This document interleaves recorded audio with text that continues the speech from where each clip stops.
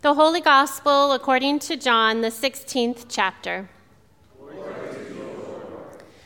Jesus said, "I still have many things to say to you, but you cannot bear them now.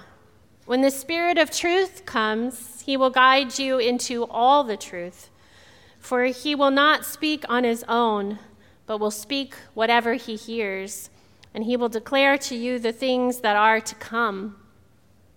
He will glorify me because he will take what is mine and declare it to you. All that the Father has is mine. For this reason I said that he will take what is mine and declare it to you." The Gospel of the Lord. Praise to you, O Christ. You may be seated.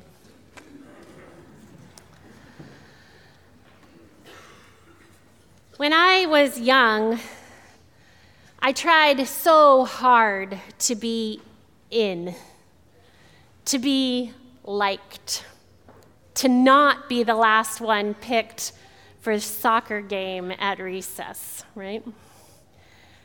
I tried hard to do well in school, to be good at dance and at singing.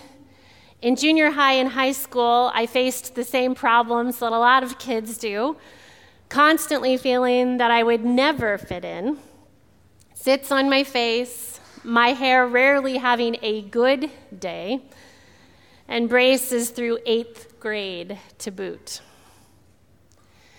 When I was in junior high, the it brands were Pepe, Guess, and Z Cavaricci. Everybody wanted them. All the cool kids had them. But my single mom, who taught kindergarten to provide for us, had absolutely no extra income for such frivolities. And so most of the time, I found myself wearing off-brands until one day, I found a pair of Z Cavaricci jeans on the clearance rack on an extra 40% off clearance tag prices day. Let me tell you, that was indeed a glorious day because I had enough of my own money sitting in my pocket from babysitting to buy them, and so I did. But like many items that end up on the clearance rack, these jeans were there for some particular reasons, right? They weren't the right color wash. And they had some odd decoration on them, these pink shoelaces that ran up and down the sides of the jeans, right? 80s fashion, right? But I figured that they were still Cavariccis, and so I began envisioning my status in junior high changing overnight when I would wear them to school. But change it did not. No, instead of impressing all those cool kids and gaining their favor, my purchase only led to further jokes at my expense. They made fun of the color. They laughed at the pink shoelaces down the side. And worst of all, I knew I looked ridiculous in them, right? Because Z Cavariccis, for those of you who don't know, were high-waisted jeans.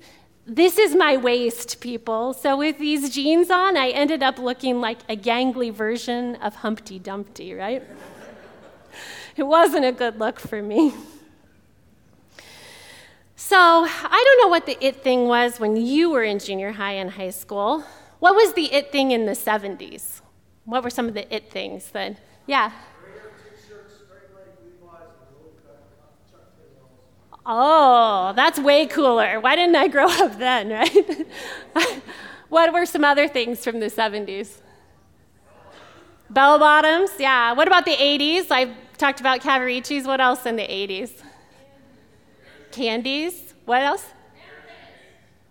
Hammer pants, yes, hammer pants. Yell it out loud so we can all hear. What about the 90s? What was cool in the 90s? Bell bottoms again? I wore flannels and Dr. Martens in the 90s, right? I had electric blue Dr. Martens, yeah. What? I don't even know what that is, and my husband said it. Denim. What about the 2000s? What was cool in the 2000s? Ugg boots, Juicy couture tracksuits. Remember, like you had to have juicy couture tracksuits? And what about the 2010s? I need my young people for this one. I was trying to guess what's cool. Yeah. What is it? AirPods. See, I don't know what that is either. Oh, to stick in your earphones. Yes. Yes, and then I was thinking, is it a thing to wear your shirts over your shorts? Because I see the kids do this all the time. Yes, Mikey's giving me a nod. And are high white socks cool again? Yeah? 2 different socks. Wow, 2 different socks. Well, y'all get the idea, right? I don't know how we fared with these trends over the years, whether we wore them well or not so well. But here's the good news, friends. The church, where we're sitting right now, is supposed to be the one place where you don't have to try to be in, right? You simply are in already. Every other place in life, we find ourselves in systems of evaluation, don't we? No matter how hard we try to be gracious with one another and ourselves, most experiences in this world come with some kind of evaluation. Think about it. Teach to the test, right? Worse today than when I was in school, and we pray for our teachers because of this. But I still will never forget sitting on my little Apple IIe computer taking question after question from my ACT floppy disk. Ephemeral, querulous, sagacity. And work, too, it's all about performance. Get the numbers up, make sure the presentation is a hit, and show your productivity. Even in friendships and family, we think to ourselves, have I done enough, said thank you, returned the favor, shown that I care? So coming here to this place of worship, it's the weekly reminder that we don't have to have all of this together. That's indeed the whole point of church. We are to confess our shortcomings, not celebrate our strengths. We are to admit that it's tough to hold it all together, not pretend that this balancing act called life is oh so easy. We are to embrace the grace that guides and sustains and reminds us that we are not alone. We are never alone. Church shouldn't be about us coming to God with the perfect presentation. It should be about God coming to us, coming to say, you're already in. You're loved, you're held, you're forgiven, you're redeemed. Unfortunately, the church has all too often become a place where that is not the case. Church has become a place where one can feel that they have to dress a certain way, and that's a critique we get here at Christ Lutheran, and I'm probably first to blame. You see, my children today are dressed up immensely. Church has become a place where maybe it feels you have to have a certain income or project a certain status or have a family type that looks a certain way. We've taken the church and we've made it a place of insiders. And at times, our churches, which are supposed to be places of grace, forgiveness, and love, end up looking a whole lot more like that 5th grade soccer game lineup at recess. Outside the church, we may find more welcome than we do inside of it. We may find those who are willing and ready to receive us. Outside the church, we may find less pietism and more grace. We may find a group of misfits just like us, those that have failed epically at fashion, those who refuse to go with the flow, and those who question any law that isn't based first and foremost in love. What if we could turn the church inside out, reminding people of what the original purpose of us gathering to worship this God was in the first place? Because on this Trinity Sunday, it's important to remember that the Trinity is indeed all about this. God is all about this. The Trinity reveals that in true, real, full love, there are no outsiders. There's only one. There is no one who can be more and no one who can be less. The Trinity reveals what the holiest of communities looks like. No hierarchy, only mutual love and understanding. This mystery of the Trinity, this high holy day that we celebrate even less than Pentecost. Reverend Swenson pointed out last Sunday that you likely don't have Pentecost turkeys, and I'm guessing even fewer of us have Holy Trinity roasts at home in the oven right now. At least many of you wore red for Pentecost Sunday last Sunday. How many of you are wearing your Holy Trinity white today? Some of you are in white. Did you wear it for Holy Trinity? No. No. This concept of the Trinity that we have trouble celebrating, that we overlook, that we forget about, this divine mystery, this inaccessible deity, it's true that there's a lot that we don't know, but at the same time, certain things have been clearly revealed to us. God the Father grieves the hardships of the Son. The Holy Spirit comes to care for the disciples when Jesus can no longer be with them and agonizes over having to say goodbye. The Trinity experiences one another's joys, and the Trinity experiences one another's losses. And through the life and ministry of Jesus, we see that that's what God wants to invite us into. Jesus says over and over again that he abides in the Father and we abide in him, that we are grafted into the vine by the vine grower. And today Jesus says, all that is mine is the Father's, and I give it all over to you. We become part of that glorious 3-in-1 being through God's work and Jesus' work and the Holy Spirit's work. We are invited to be part of the Trinity, and there we learn what it means to be divinely one. The Trinity allows us to be all in, but it also means that we learn from that too.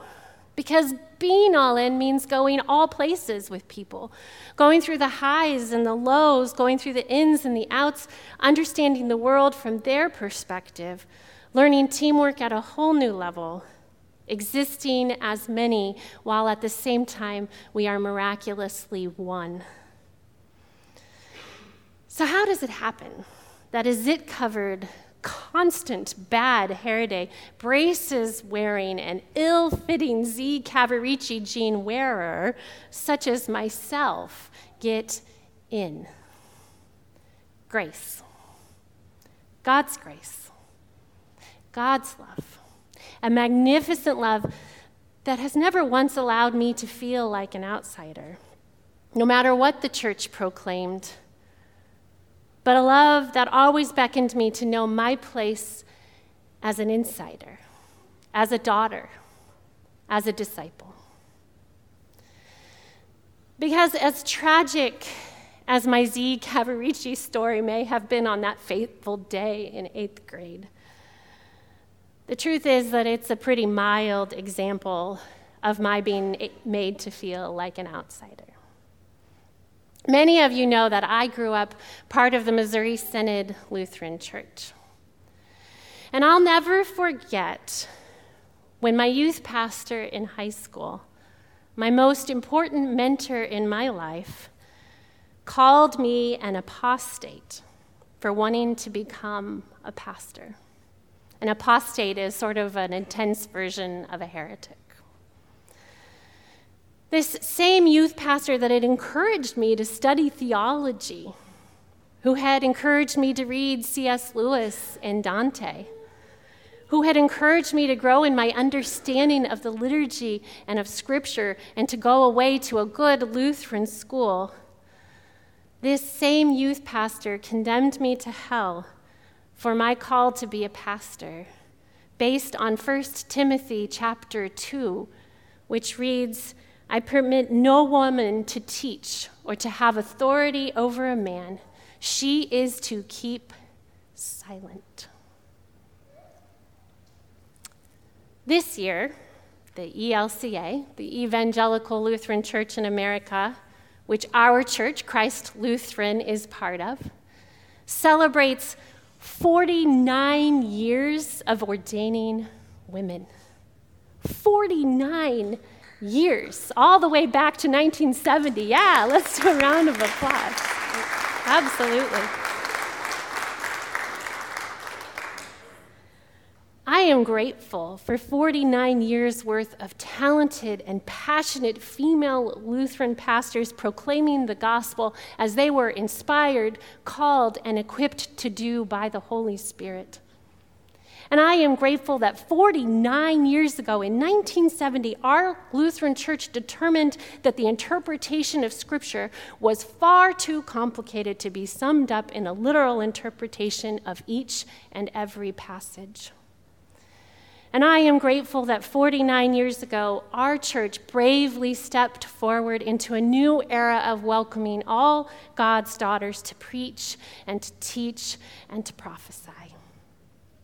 We women were grafted into the church leadership just as all of us have been grafted into God's family in our baptisms, when we were named sons and daughters by God's grace. What a glorious thing to celebrate. 49 years. And it's from this place of celebration, dear friends, that I can walk into this church each Sunday and see the glory of the grace that surrounds us, the beauty of a love that I could never possibly earn, the gift of grace that it is to be a child of God. And from this place of celebration, I can realize that even if the church at times feels exclusive, God's love never does. Amen.